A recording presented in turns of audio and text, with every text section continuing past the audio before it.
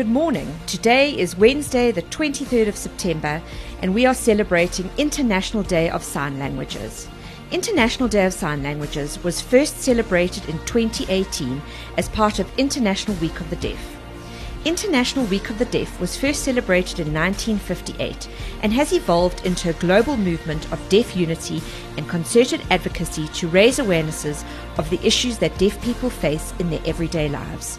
The International Day of Sign Language is a unique opportunity to support and protect the linguistic identity and cultural diversity of all deaf people and other sign language users.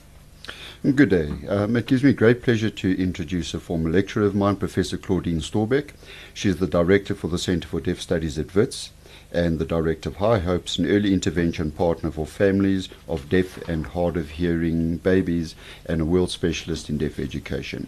She is also the visiting professor from the University of Manchester, international sign language interpreter, assessor, John Maxwell coach, speaker and trainer, and just because that's not enough on her CV, she's also the co-author of Mpumi Njabu's Magical Day, which is a podcast series called The Magical Teaching Journey. Claudine is a champion for the cause of the deaf community by ensuring that all babies and children are given equal access to education and opportunities in order to reach their full potential. Claudine also advocates for universal screening to detect deafness in newborns before they are discharged from hospital. Good day, Prof. Hello. So, Prof, I think that the way I wanted to start the discussion, based on our interactions during the lectures for the MSc, is that the one thing that you stressed that really stuck with me is that when we look at the hearing impaired population, the frustration that that population have with not being heard by the hearing population really stuck with me. So it's almost as we as the population who are hearing do not hear the population who are hearing impaired. So in terms of your experience, what do we need to take from this to assist the hearing impaired population to be heard? Yeah. So let's start by saying deaf people refer to themselves as deaf with a capital D. So the frustration is, number one, access to information and communication that hearing people provide. So everything is over radio, TV that they can't access. That's number one. Number two, they communicate experientially, so beautifully. Their language is rich, but hearing people don't understand. I'd like to give you an example. It's quite a tragic example, but someone reached out to me after 4 or 5 years of trying to reach out and finding someone to listen to them about 30 children that have been abused over 13 years in the Newcastle area.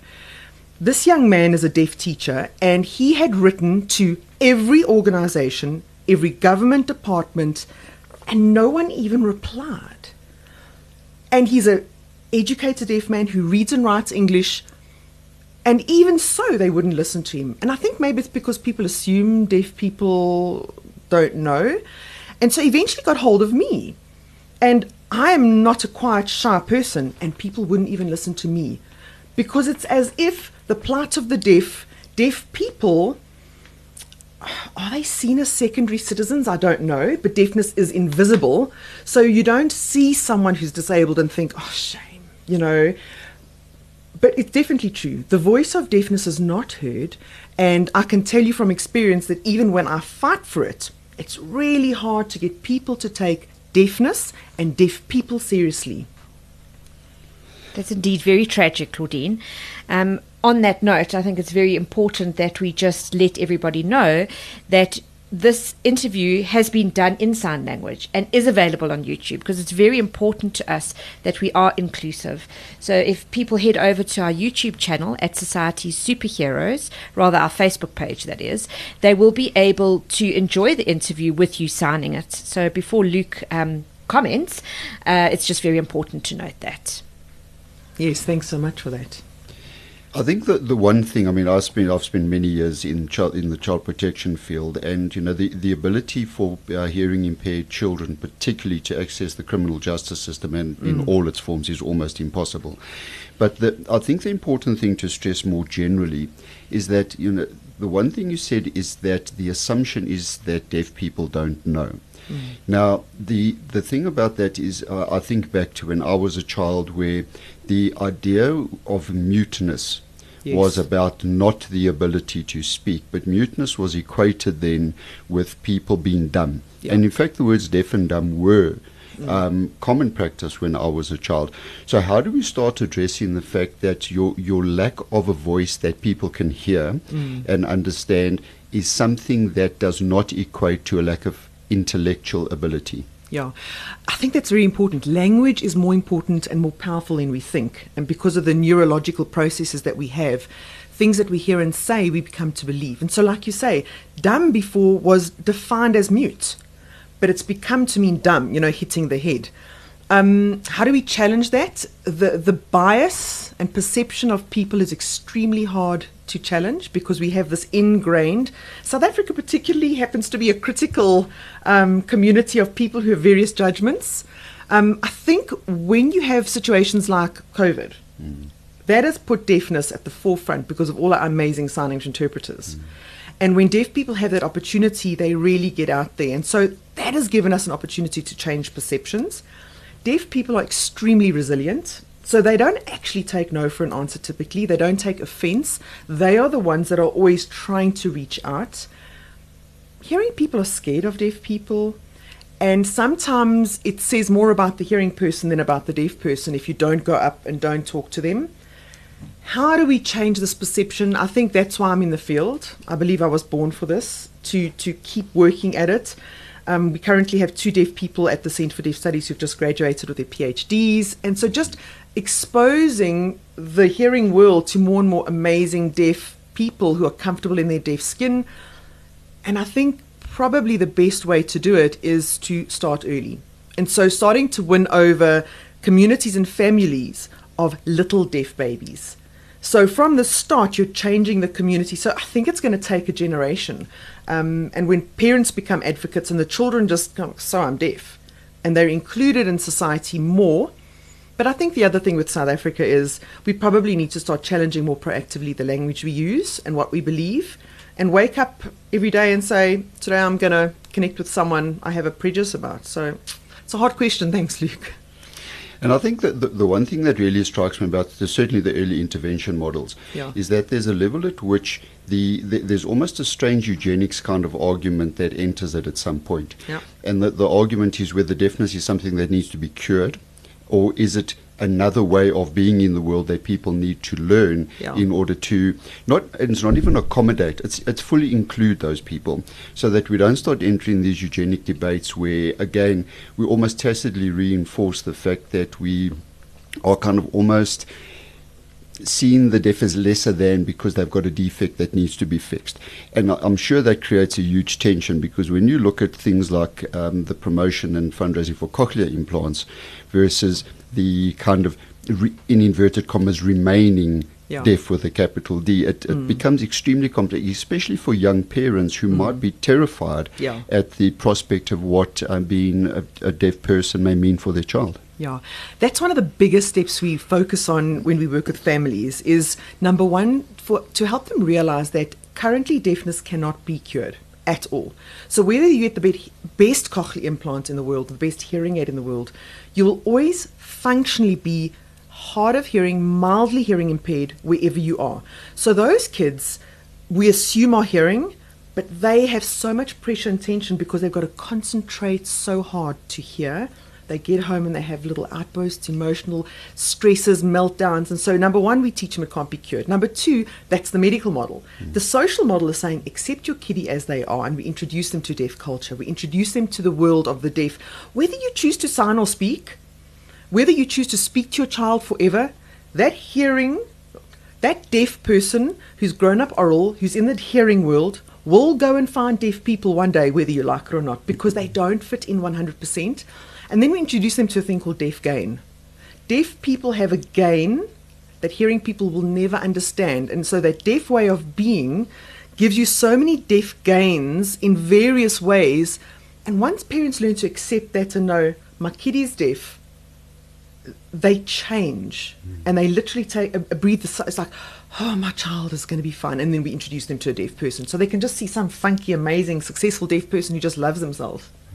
something for me that's been so special, and as a hearing person and really observing the interaction between hearing people and a deaf person, is the barista program. We're going to speak a little bit about your barista program, which is fantastic.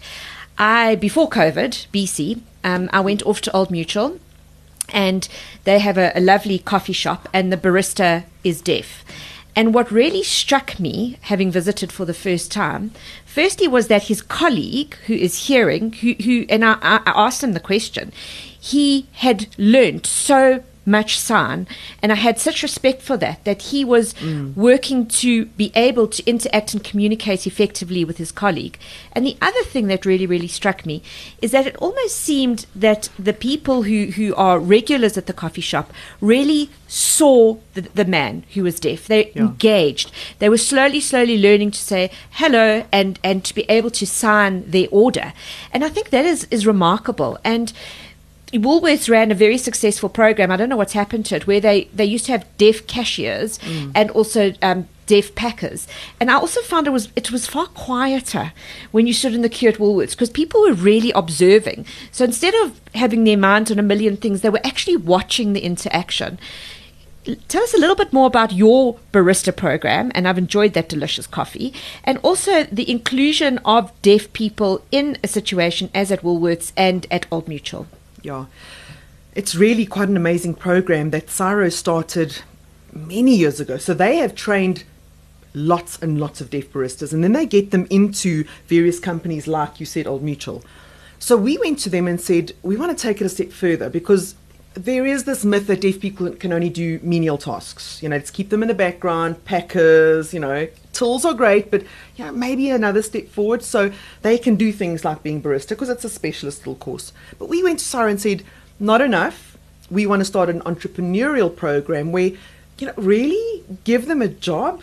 Surely a deaf barista can then work towards owning his own little barista shop, And so that's the aim, and that's what we're working towards. And a really important step is just putting them out there, and then hearing people realize it's not scary. So the entrepreneurial program is really, really important for us. And the only thing deaf people technically can't do is a policeman and a pilot, because those are the two careers you have to have hearing to engage fully. Other than that, we're deaf doctors, deaf lawyers. Deaf people can do anything, but we need to start seeing that. And number one is improving deaf education in South Africa because of access to information and communication. So you say it's a really positive step, getting deaf baristas into different businesses. Yeah. And it's a very successful model. We are going to put your details onto our Facebook page, so that if there are any companies out there that would really like to engage and potentially employ the services, or not even really employing the services because you just make space available for the deaf barista, that would be a great start. Yeah, happily, definitely. And, people who are saying we want to start a little coffee shop, how can we do it? We'll be able to place people and we'd be able to support them. Like we said, we've got this partnership with CSIRO, and so helping set up. But the key thing for us was just really teach a man to fish, because it's really great to give someone a job, but really, let's get out of that mentality. So please contact us. You might want to invest, you may want to employ someone, and all the people are already trained. So they come to us already trained and powerful and strong. They come to us as a halfway house where they start practicing. We teach them the skills of how to budget, how to plan, stock, managing things, and then they're ready to step out. So my final question, Prof, is the one thing that I noticed in a lot of the deaf children who were referred to me, number one is that they were quite at risk for being harmed, and they were quite at risk for being harmed physically, interestingly. And one of the things that really, really struck me was the fact that particularly the deaf child, their behavior is communication. So let's forget about sound and cochlear implants and all of those kinds of things. And their behavior, because of the levels of frustration about being able to communicate what their needs are and having those needs adequately met by the adults around them, caused enormous behavioral challenges according to the adults they were dealing with, obviously led to kind of barriers to learning. So my question is really, What do we do in terms of the adults who interact with deaf children to assist them to understand the behavior of the child as a communication rather than seeing it as something that's defiant? That's the most wonderful thing that I've recently learned is say what you see. So when you look at a child, I am a judgmental person, I know. So I'm like, that's a naughty child, that's a brat, oh my word. But actually, when you step back and go, what am I seeing? I am seeing a child who's throwing a temper tantrum and is angry. That's what we see. And then you think, wow, what is the child's position? So learning to say what you see, let's not superimpose what we're seeing, but extreme frustration, and the deaf are vulnerable. They are silenced. Because they can't communicate, they are targeted. And then we need to understand that parents and maybe teachers, I'm not condoning it, but people are frustrated when engaging with them, and in times of frustration, people lash out. Yeah, it's a vulnerable community, and again, let's not forget, but an example of how the system is against them, social workers apparently can't bring in an intermediary, they say. So social workers refuse to see deaf children because they can't bring an interpreter in, or they will, and then they'll kind of mime and say they've seen the deaf child seems fine, which is totally bizarre. So I think for the system to be a little bit more flexible in understanding the child's right to access of information that supersedes the let's not bring an intermediary, because that's a human right. So I think it's a combination of a few things. Thanks, Prof. So we could talk all morning, as you know, and we're going to have to wrap it up. But just the one thing that I'd like to just ask you, we've spoken so much about the deaf community's resilience, and I'd really like to talk about humour. You started at St. Vincent School for the Deaf, yes, and it was the children who taught you your first sign languaging. Correct. But they also taught you things, as we always do. Whatever language we speak, the first thing we'll teach other people are swear words. So yes, the children did teach you some things that perhaps they shouldn't have, and you got into a bit of trouble with that. Oh my word. I think when I got there, I was about 20 when I started, and they probably looked at me as the someone that they could just pounce on and teach everything. So I learned to sign the deaf way, not the hearing way. So I have mannerisms, and I know the deaf slang. And one of the examples I can give you is the sign for mistake is very similar to the sign for sex. And if you don't understand the linguistic differences, so that they always taught all the new teachers that. But fortunately, I could see it, but they just love teaching people mistakes like that. But can I add one more thing? Please. So part of the dichotomy of the medical world and the social world that you mentioned, Luke, is bringing it all together, because it is a very separated community, a lot of fights. And so recently I started a thing called an ecosystem, where we're bringing all stakeholders together onto the same ecosystem, the same platform, so that we could start giving everyone equal voice. So it's an ecosystem for family-centered early intervention, where the family and child are central, and everyone else is seen as a supporter of, as opposed to a full stakeholder and leader in the field. So I think I'm quite excited about this bringing together. Claudine, thank you so very much. Just to remind everybody that this interview, this podcast, is available in sign language on our Facebook page at Society Superheroes. And the other thing we'd really encourage you to do, it's Deaf Awareness Month, and High Hopes have created the most incredible content. Go and have a look. They've got the news in sign language, they've got prepositions, and they've got mini sign language lessons. We'll add the link to that as well. Claudine, thank you so much for your time, and it's been a great pleasure.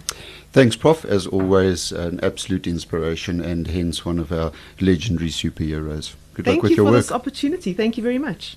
As we conclude our discussion on sign language, we would like to remind our listeners to please listen into one of my favorite Joburgians, Charlie Moyo, on Sunday the 27th of September, where we will be discussing tourism. Please do follow us on Facebook, and remember, we are at Society Superheroes.